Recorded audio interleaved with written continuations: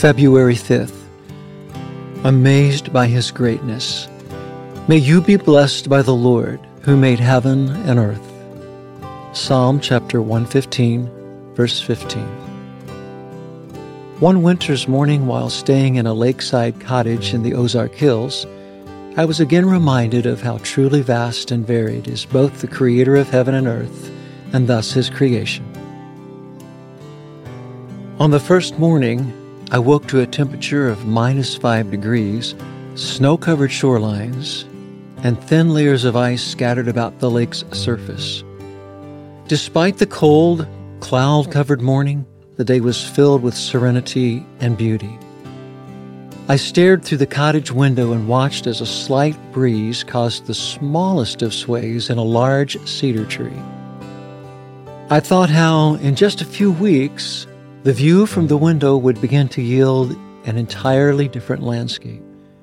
Spring would come, introducing new colors and a variety of wildlife emerging from winter habitats. When we ponder the earth, the handiwork of God should amaze us and fill our hearts with awe and wonder. Indeed, God is the maker of heaven and earth, the creator of all that exists. Our world is full of His beauty and artistry. He is above all things and to be boldly praised, and yet, in all His beauty and power, He is greatly merciful and calls us His own children. Praise you, Father in heaven, maker of heaven and earth. Who is like you? There is no other. I worship you, Lord. I honor and bless your holy name. Amen. Our Father in heaven, may your name be kept holy.